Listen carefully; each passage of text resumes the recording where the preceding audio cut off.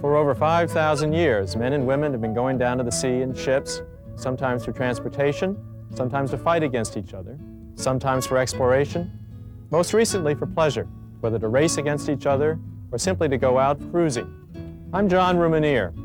I've written 13 books about the sea, about pleasure sailing, and about the history of yachting. One of those books is the Annapolis book of Seamanship, an instructional book about sailing safely, and most importantly, about sailing pleasurably. In this video, we'll be looking at many of the most important points that we made in the Annapolis book of Seamanship: basic navigation, sail trim, how to steer the boat, how to anchor the boat when you get to your destination, and then how to dock when you get back home. We'll talk about how to organize a crew so that everybody has a good time and sails efficiently.